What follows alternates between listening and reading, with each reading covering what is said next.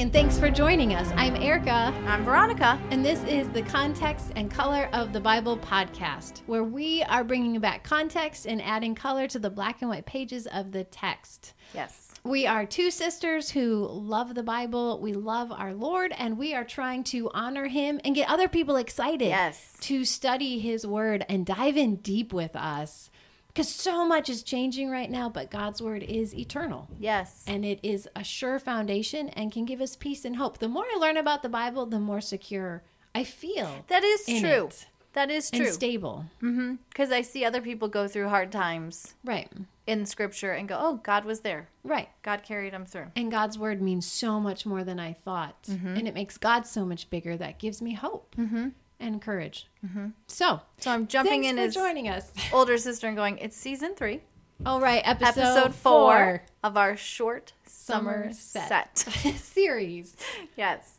SSSS. Yes. But. Go for it, Erin. All right. Like taking candy from a baby. Break a leg. On the tip of my tongue. Through thick and thin. Penny for your thoughts. Under the weather. Raining cats and dogs. The ball is in your court. Kick the bucket. Oh, good one. Spill the beans. Tickle me to death. Once in a blue moon. Color me red. I'm Googling it. Erica's going off the top of her head. I love idioms. Yes. So, what do all those have in common? That was fun. It was fun. And share more, please, in the comments. I love idioms. Go down in flames. Oh, yeah. Come rain or shine. Yep. Take it with a pinch of salt. Oh, yep. It's the best thing since sliced bread. Yes. I'm Googling. Erica was just... you can say that again. Oh, that's an idiom? Yeah, I guess Interesting. so. It's true. Huh. See eye to eye. Oh, yep. Jump on the bandwagon. Yeah. Hit the sack. Yeah. Beat around the bush. Like falling off a log? Yeah. As easy as falling off a log? Yeah. So, what do those have in common? Or what do those have to do with our podcast today, Erica? Well, Veronica, that's a great question. Those are all idioms. Yes. And what are idioms, Veronica? That's why you Googled it. That's so why I you could Googled look it. up the actual definition. An idiom, a characteristic mode of expression or music and art, is not a good definition. That is not a good definition. A group of words established by usage as having a meaning, here you go, not deducible from those of the individual words. That's true. Like raining cats and dogs. Yes. Because you would say cats and dogs and rain. Don't go together. Don't go together. And it doesn't rain. Cats and dogs don't fall out of the sky. Right. But there's a meaning Right. behind those individual words Right. that is understood in our culture, Right. probably not in other cultures. Right. That would be... I would love to hear other cultural idioms. If you could please. Jump on our Facebook group. Please share some with me. Please. I would love to hear them. You can Google those too, Air. I But didn't they think won't about make that. any sense. They won't make... No, so you could... Yeah. So you have to give us the idiom and the explanation. Right. What's Or it if mean? you're an American and you've traveled to other countries. Yeah, and you know some. You know some. Yeah. But what we're trying to do is just like we have idioms. Right. I think I'm taking over and you're supposed to be leading the discussion. I don't think so. Yes, it's episode 4. Go for it. Just like we have idioms in our culture that we understand that show up in our own writing and our own communication, Right. there are actually idioms Right. in Scripture. Yes. Did you realize that? You're probably going to see them and not realize you're seeing an idiom. Right. So, Erica, do you want to start with an easy, less controversial one? Good eye, evil eye. Yes. Thank you for giving me the easy one. And we will have to look up. We both realize we don't have the exact passage, but in Proverbs, there is a verse that talks about a good eye being, and essentially a good eye is someone who's generous and gives to the poor. And then it comes across as a wicked eye in Proverbs is someone who is stingy, selfish, greedy. It's kind of like an evil eye sees only themselves and their needs. Ha! I was right. Proverbs 22, verse 9. That's the evil eye, right? I said that to Erica before. Let me look it up in the Bible now. Okay. Proverbs 22, verse 9 is one of them. But the other one's in a different place. And the good eye is someone who sees other people in their need and helps. And so the rabbis went, oh, good eye, evil eye. And that became idioms for a stingy person, selfish person. And so Jesus, in the Sermon on the Mount, uses that idiom. Chapter 6, at the end of chapter 6 says, if your eye is good, then your whole body will be filled with light. In other words, if you're a generous person who shares and gives, God's light will shine through you to other people. But if your eye is bad, it will be filled of darkness. And if the light within you is darkness, how great is that darkness? So if you're stingy and greedy and only seeing yourself, God's light won't shine through you. So those are idioms. And people have wondered throughout the centuries, what did Jesus mean by good eye? And there's some wacko. Yeah, like third eyes and Yes. very new agey feeling. Yes, some wacko interpretations. But it was an idiom. It was a simple idiom that he was using. And you won't necessarily, if you go to Proverbs 22, verse 9, it often is translated a generous person Thank you. Yes, that's right. because That's we don't what it understand. means. That's what Right. it means. But if you go to the original, Right. It's and a good so eye. look at different translations. Yeah. Go to Google or wherever your Bible Bible app. Gateway. Yep, Bible Gateway, your Bible app, because you will see some of them, or they'll have the little dots or The subscripts. asterisk that Yep, tells you. Yeah. that it says literally a good eye. Right. All right, Veronica, that's the easy one. Yeah. Dun, dun, dun. I know. You get the little bit harder one. The harder one is Matthew 5. I think it's 17. Yes. Do not think that I have come to abolish the law or the prophet. I have not come to abolish them, but to fulfill them. And now we're stepping on toes. Right. So We're stick gonna, with us. yes, we're gonna really quickly, without getting into too much extra commentary, explain that abolish and fulfill are actually idioms used by the sages The rabbis. The The early rabbis. version of the rabbis. in the Second Temple period, and I'm reading, So the time of Jesus Yep. and the Bible, New Testament. in the sense of to abolish means to cancel or fulfill the Torah through misinterpretation. Right.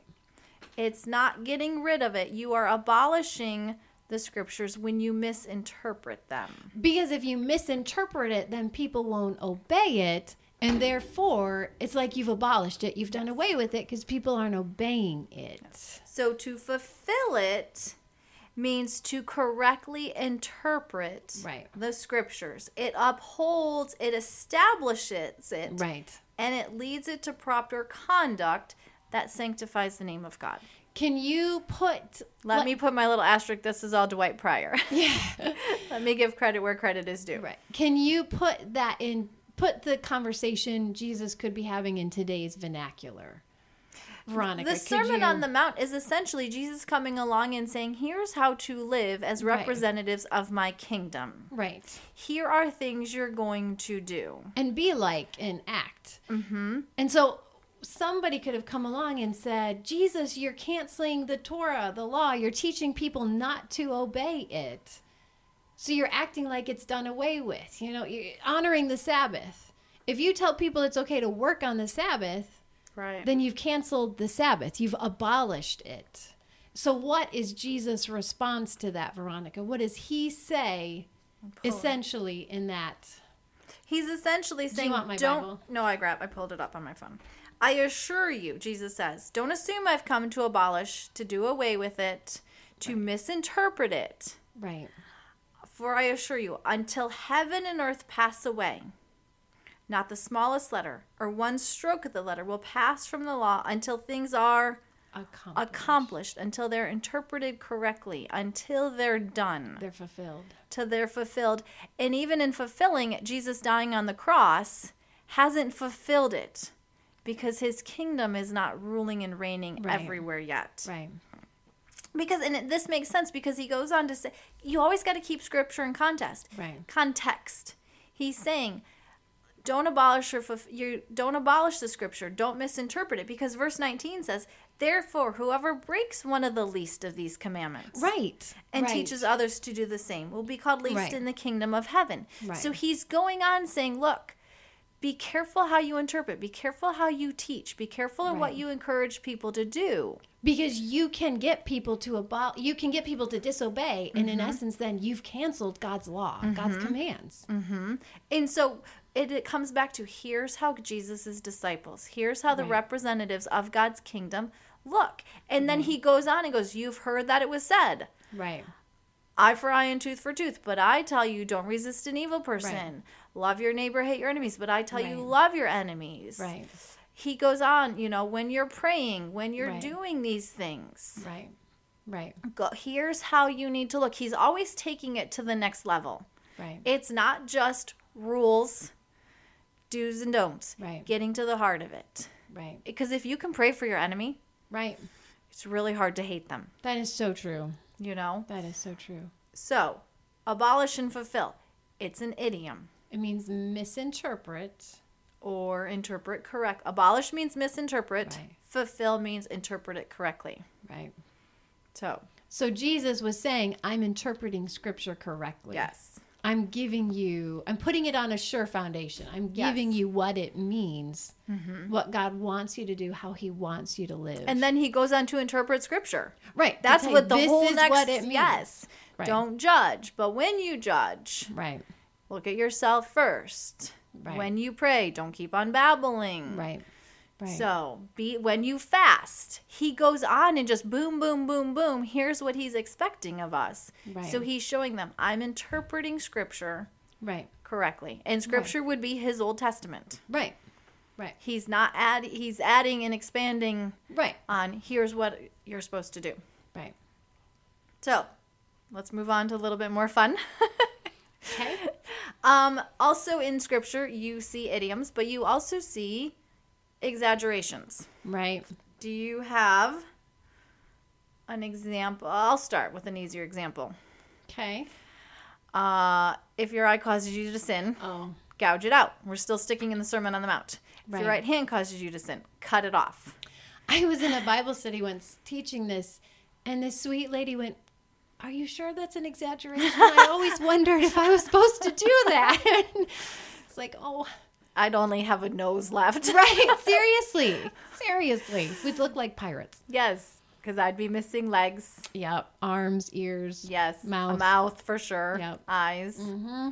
Yes. So we can go, Jesus doesn't literally mean cut off your hand, pluck out your eye. And his listeners, would they have understood that, Veronica? Yes, they would have. How would they have known? It would have been a common teaching technique that all the rabbis used of exaggeration.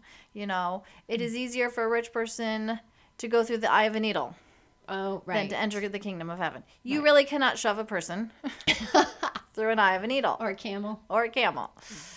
So, with that, Erica, do you have a different one, though, that might be a little bit more... love and hate. And now the passage has gone out of my mind. It's the one where he's talking about anyone who does not hate his father or mother. It just went out of my mind. But it's the passage where Jesus is... Luke 14:26. Can you read it? Yes. If anyone comes to me and does not hate father or mother, wife and children, brothers and sisters, yes, even his own life, such a person cannot be my disciple. Right. I think first we need to ask, Jesus says right there to hate your family, but God tells us elsewhere to honor our parents and to love. And even in the New Testament, Paul says, husbands, love your wives, more than your own bodies. And so obviously Jesus can't be saying the opposite of what his father said or what the rest of scripture says. So we're missing something there. Yes. And what we're missing, again, is exaggeration. In the Hebrew culture at that time, the idea of hate carried more it could be the idea of hate, detest, but it also could carry the idea of loving less. Like second, yes. And I think that's... I love this first. Right. I love this second. Right. And I think that's what Jesus is referencing here. Who do we need to love first? God. And who do we need to love less? Our family, our kids, even our own lives. So that should God one day call us to sacrifice our lives. Right. Or even our family to go through sacrifices for him. Mm-hmm. We're willing to do it because he is our first love. So it's not I hate and I detest my parents. I detest my spouse, my children, my body. Or make it a little bit easier. Food. There's certain foods you love. Right. And there's certain foods you like. You love them less. I'm willing, Right. I'm willing to give up. I would give up bread. I would give up Erica Winnet. That's why I said it. I would easily give up bread. It's a lot harder to give up peach rings and gummy bears. I would give those up. I wouldn't. Hot tamales. Oh, if you were to put chocolate in there, then I would be struggling. So we all have that. We have things I love, and this one's really hard to give up. Right. Yeah. But I could easily give up drinking milk. I'm not a milk drinker. Oh. Mm-hmm. Like or soda or pop or coffee or tea. Right. We all have those foods we love. And those foods we love less. We like them. Right. We enjoy them, but they're not my favorites. I could give them up. That's more of where you feel that favorite food. That's supposed to be God. That's supposed to be God. And then your family comes more with Right. Down a ways. Yeah. So if God says confront the one you love yes. because they're in sin, or you need to let your child go and be a missionary and let them live their life overseas, or you need to move your kids from a school they love because I'm calling your family here. Right. You need to put God above everything else. Yes. So that would be another.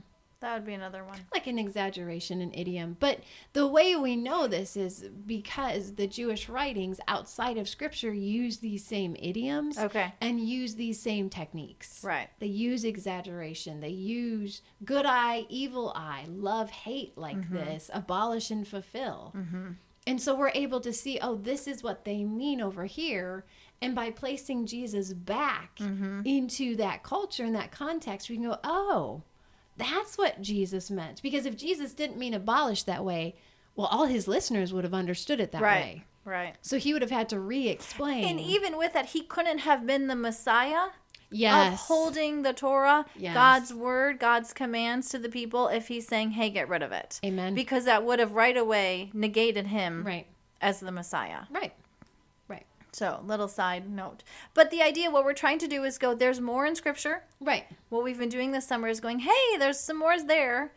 That we're trying to whet your appetite and go, maybe you haven't considered this. Maybe you are that Bible nerd who's reading all the commentaries. Right. But you're sticking with the traditional safe views. And we're going, if you start to go to the culture, go to what would be a book, Veronica, they could... how about instead of books, authors? Lois Tverberg. Brad Young, Lois Tverberg. First Fruits of Zion. Dwight Pryor, who I've referenced. He has an amazing study Dwight Pryor. Called Behold the Man, Discovering our Hebrew Lord, the Historical Jesus of Nazareth. But we're trying to expand your repertoire. Our hope is to get you excited. Yes. So you actually go, I want to pick up that book. Right. I want to do that study. That's what we're hoping. Yes. That's our goal. So that was our goal for this summer, of going, hey, let's give you your own resources. Right. So you can start digging on your own. But in order to want to pick up those resources, you need to go, there might be something there I can... Right. Is it worth it? Are they worthwhile? And yes, they are worthwhile. Because look at what we've been able to bring out and see and go, look how brilliant Jesus was. Look how much you add to one conversation. And also, I think a lot of times we read through the Gospels, and because Jesus doesn't make sense, it's hard to connect to him. Yes. It's hard to picture him as really living, breathing. And once he begins to make sense, it's easier to picture him as a real person. And it makes him come to life. And we want to do that for you. We want to place the Bible on a sure footing, because there are critics out there who will try to destroy your faith in the Bible. And we want you to know they're not mistakes. Right. These are intentional and you can take a verse like hate your family. Yes. Completely out of context and go, hey, look, you're supposed to do this. Yeah. And your God says this. That's horrible. Or you can use this as an excuse to walk away from family. Yeah. You know? Yeah. It can be wrongly used, misinterpreted. Yes. And so we're trying to help you go, okay, let's Keep it in those safe Keep it boundaries. in the boundary. Yeah. Mm-hmm. The context that it really meant. Because you can't always explain what Jesus meant today until you understood what he said yesterday. Correct. And the culture in which he lived, then you can bring it forward and go, okay, if Jesus said this then, what would he say today? Right. And he would say, serve your family. Love God more, but serve your family. Because he gave them to you as a gift. He did. And a blessing. That's right. Mother, you are a blessing and we love you. Yes. So. Father, you are too. And Jenna. I know, Erica. I'm going to get myself in trouble. I know. I love my family. I'm very thankful. Yes. And she loves her children and her husband. I do. Yes. But thanks for joining us. This is the Context and Color of the Bible podcast. We won't be back until the first Monday in August. Lord willing, with a special guest teacher. Lord willing. Yes. But we're going to keep that quiet. Yes. Erica's got to do some bribing on her end. I do. Yeah. We've got time. Yes. All right. But thanks for joining us, and we'll talk to you in a couple weeks. Bye-bye.